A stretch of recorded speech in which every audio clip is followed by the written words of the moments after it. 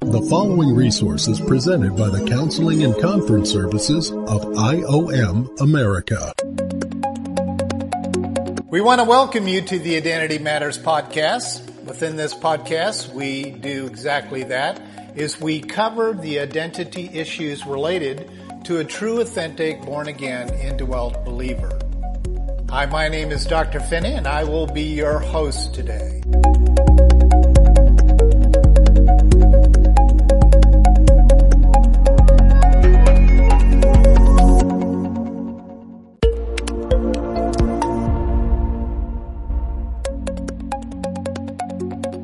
We want to welcome each of our listeners to the Identity Matters podcast. Hi, my name is Dr. Finney, and I will be your host and speaker today. We've been going through a wonderful series called The Abiding Life in Christ. Now, up to today, we have been discussing ideas, the principles, and the spiritual doctrines behind what really does it mean to abide in Christ. Now, one of the most common ideologies that you hear spoken of, and that is abiding in Christ either becomes a law performance-based thing, and that is every day I get up and I have my devotions. So survey-wise, how many here locally? And those of you who are online on the podcast, you know what to do. That's that 602 thing. But if we got a few new podcast listeners, I take direct text from people at 602-292-2982. Those of you who are listening to the podcast on your smartphone, laptop, or desktop, you'll see a tab there that says Bible. If you click on that, it will open to the passage that we're teaching on today. Also, there's a PDF there, your bottom left corner. And if you open that PDF, you'll literally get to see my preaching notes. So feel free to do that. But most of the time, the ideologies that people use with the abiding life in Christ is based on performance. So therefore, I get up every single day. I have my devotions. So how many of you podcast listeners or people here locally think devotions is important? Just raise your hand. Yes, of course it is. How many think that when you pray you should close your eyes? That's a good one. How many of you fold your hands? You know, you put one finger in between each of the other fingers and you fold your hands to pray. If you go online, I researched it again yesterday just to double check. So I did a pictorial research on one of the leading search engines and just typed in praying because I wanted to see the graphic images that popped up. Endless, 413,000 pictures. And most of those pictures were people either putting their hands together like this and praying with their eyes closed. The generation we just came from, that'd be my mom and dad, my grandpa and grandma. They had their hands like this. Now that was the holy way when you just put your palms together with your fingers pointed toward heaven. There was a popular thing in my grandparents' generation is you never lifted your head when praying. So it wasn't this. The head had to come down. So that's where we got bowing our heads in prayer. Then there are others that have these daily rituals where they have to listen to worship music or they don't have a good day or they feel oppressed or blah, blah, blah. There's just a very, very long list of these normal, natural, neutral things that come with the Christian life that we have put into our daily lives, from praying to making sure you pray before you have a meal, making sure you pray before you go to sleep. And, you know, I've even heard some parents use rote prayers like, Our Father, who art in heaven, hallowed be thy name. And they're using that because Jesus was actually answering this question for his disciples in regard to when they were asking, well, how do we pray then? Jesus had already addressed the issue of religious praying. Out comes this prayer. And what did we do with it? We stuck it in the middle of the church service. We stuck it at the end of the service.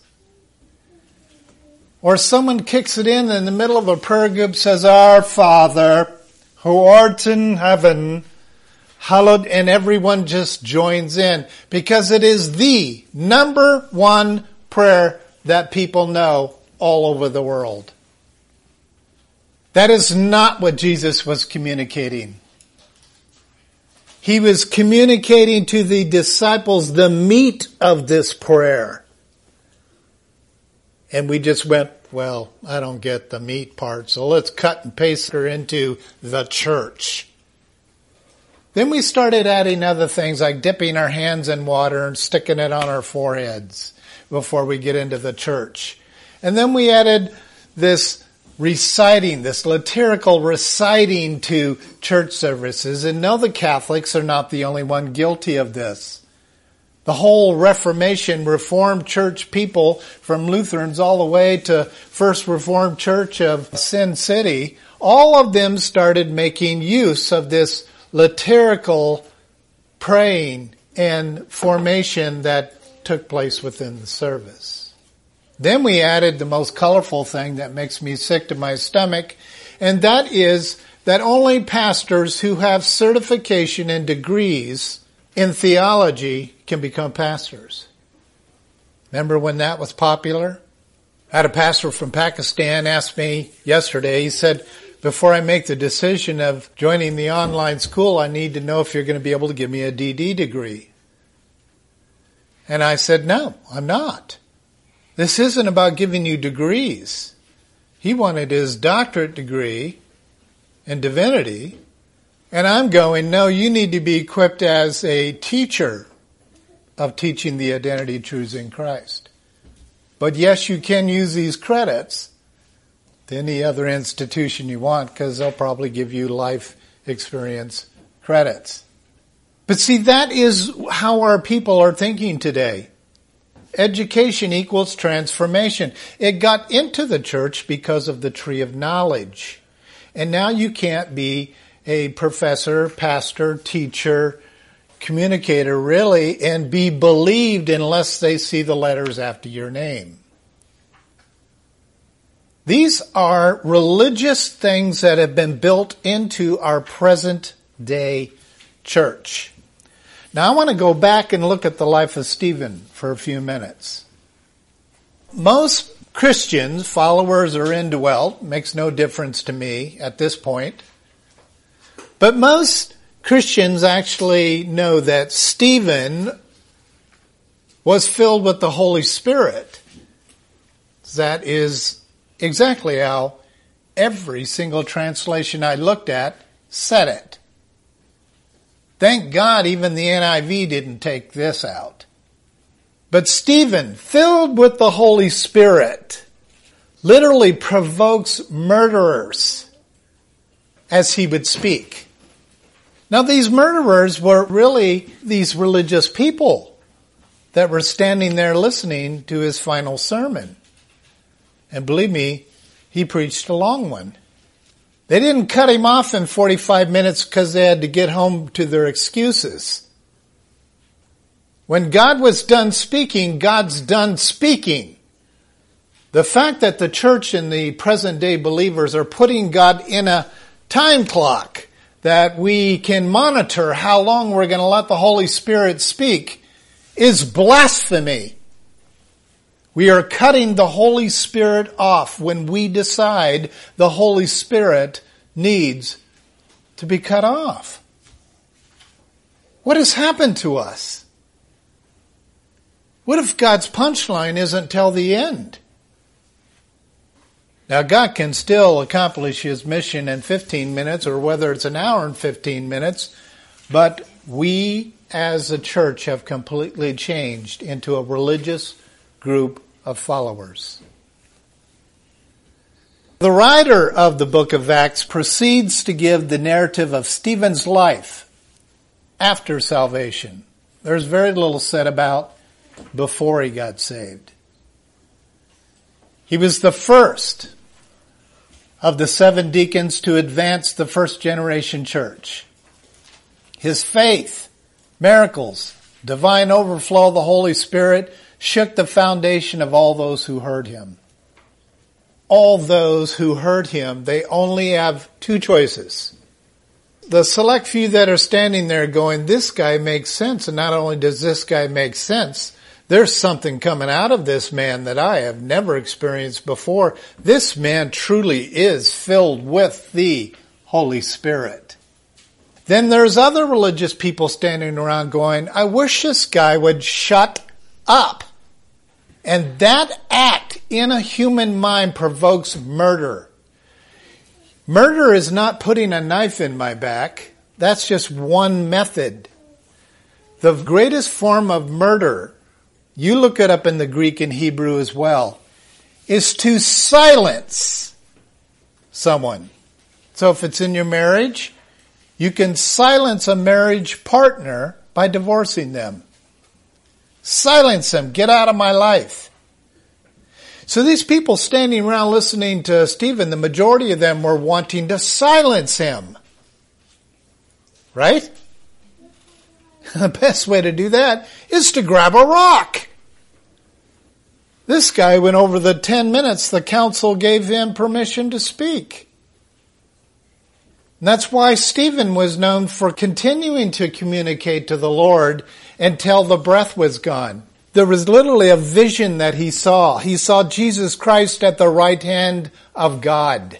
He was just preaching out the word, and it didn't matter if they were going to stone him to death or if there were going to be salvations at this point. He was so filled up with the Holy Spirit that it opened. God just pulled the curtain open as he was still alive, having rocks thrown at him. God pulls the curtain open and says, look, Stephen, this isn't about them.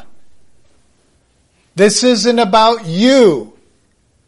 This is about my son as he sits on my right hand. What believer do you know, listener, that lives like Stephen? Stephen's eloquent, which was really the words of the Holy Spirit, but his very powerfully organized words of divine revelation was this wisdom that was coming from the throne of God.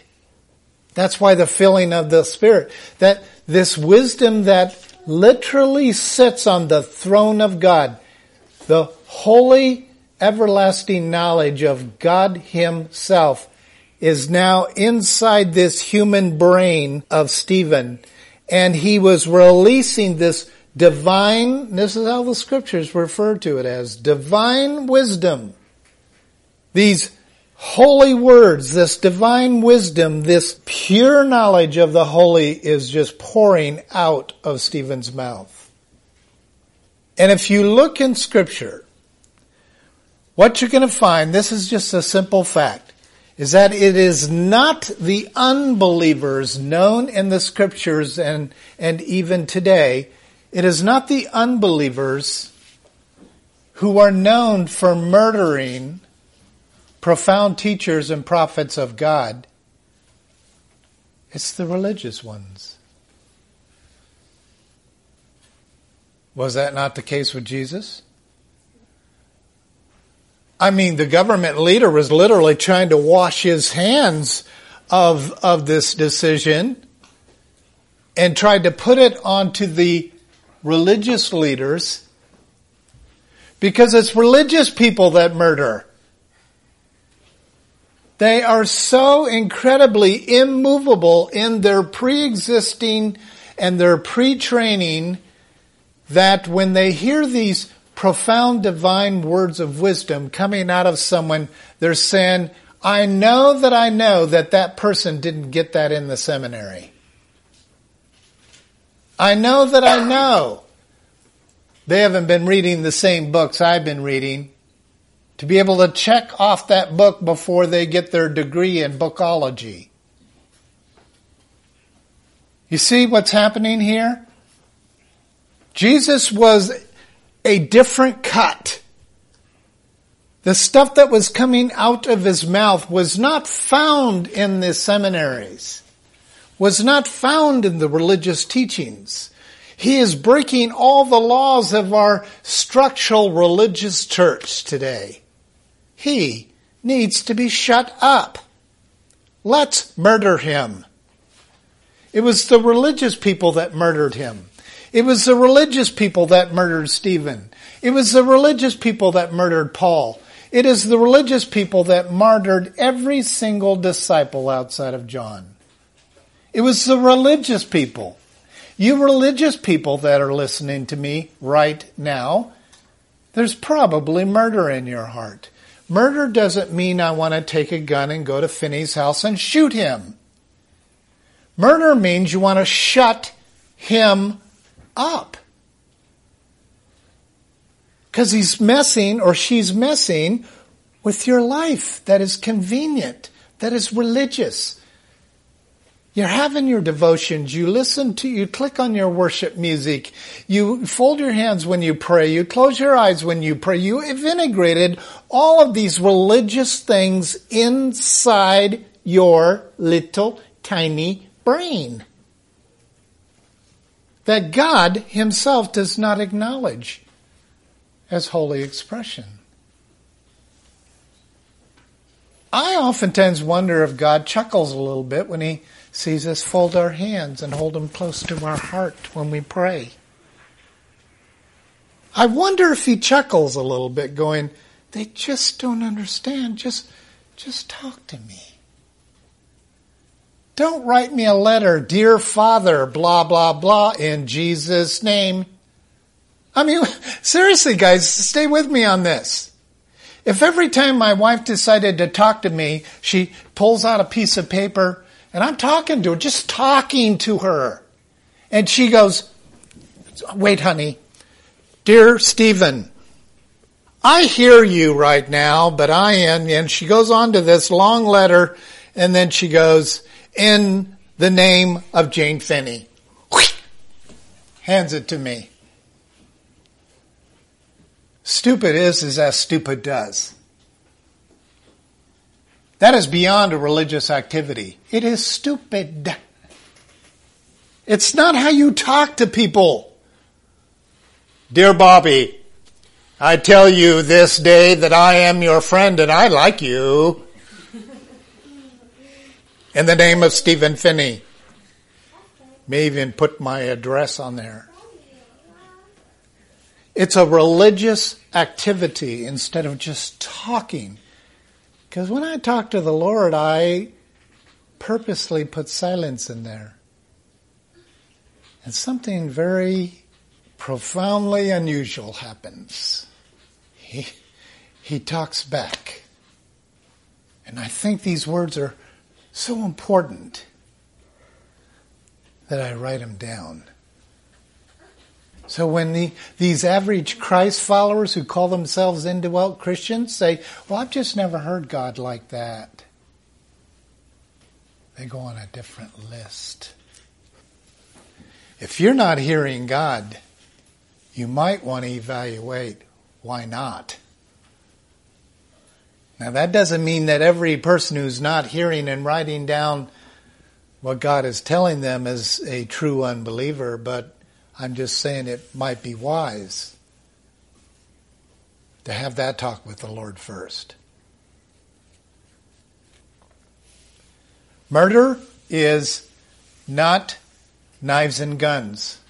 The Greek does not say that, nor does the Hebrew. Murder is terminating, shutting up, cutting off relationship. That's murder. So when we send a text to someone today and don't get responses, it's murder. unless you can't. That comes under a different category. If someone writes me a letter and I don't respond, that's murder. Do you understand that? You're not giving the person on the other end the satisfaction of them saying, I got Steve's letter. Hey, got your letter, just wanted you to know, and I'm going to write more later. So I have a standard in my social networks now, and I have a standard in my emails and whatever. Please reply with, got it. Because we're living in a culture today where we're so digitized and dumbed down and lethargic that we don't have common sense to say, thank you for your text today. Thank you for your email today. Thank you for the time you spent in that letter to me. I don't agree with any of it, but thank you. I go, awesome. They don't like me. But we don't do that. We lie to each other with lethargy. And our heads are stuck in this lethargic existence to the point that we don't even care if we're fronted that we're lethargic. There's an apostasy on the other side of that lie. And I think we're going to have to talk about it. Acts 7:51 says, you men who are stiff-necked and uncircumcised in heart and ears are always resisting the Holy Spirit. You are doing just as your fathers did. We already know that generation prepares the next generation for a double impact of the deception of the generation before. So that's why time is really important. Generations are important to God. And that's why in scriptures he says, you as your fathers. We probably don't even know the numbers that God references the sins of the fathers in the Old or New Testament. It's endless. And here it's being addressed again. He's saying, because you're so stiff-necked. Stiff-necked in the Greek in that passage, it's pretty basic. It is hard-napped or hard-headed, obstinate, which comes from stubbornness and witchcraft. I would doubt if you walked up to your average lethargic Christian and said, you're practicing witchcraft. Withholding of information is witchcraft. As my old boss said, the silent people are the most controlling people on the face of the earth. Because you don't know what they're thinking. You don't know how to guide them and direct them. They won't let you guide them and direct them. Their silence is rebellion, but their silence gives the appearance of being nice people. So that's why people pleasers are the most dangerous people. Because you don't know what really is going on. 602-292-2982. Silent people are dangerous to the body of Christ because you don't know what's going on in their head and life. So, of course, when you send them a text, you're going to get nothing back. Their silence is propagating a lying lifestyle, and there's no way to manage them. See, if Jane said something to me, and I knew it was not of the Scriptures, then I can look right at her and address her in the fact that that's not in the Scriptures. And if she goes into this hard-napped or hard-headed, obstinate mode, that's her problem.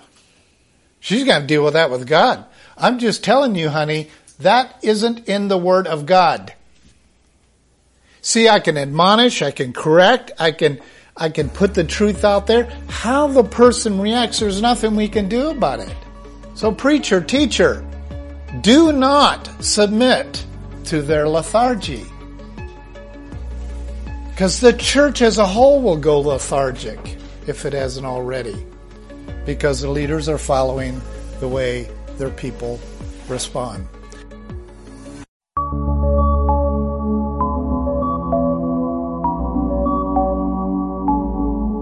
This resource has been presented by the Counseling and Conference Services of IOM America.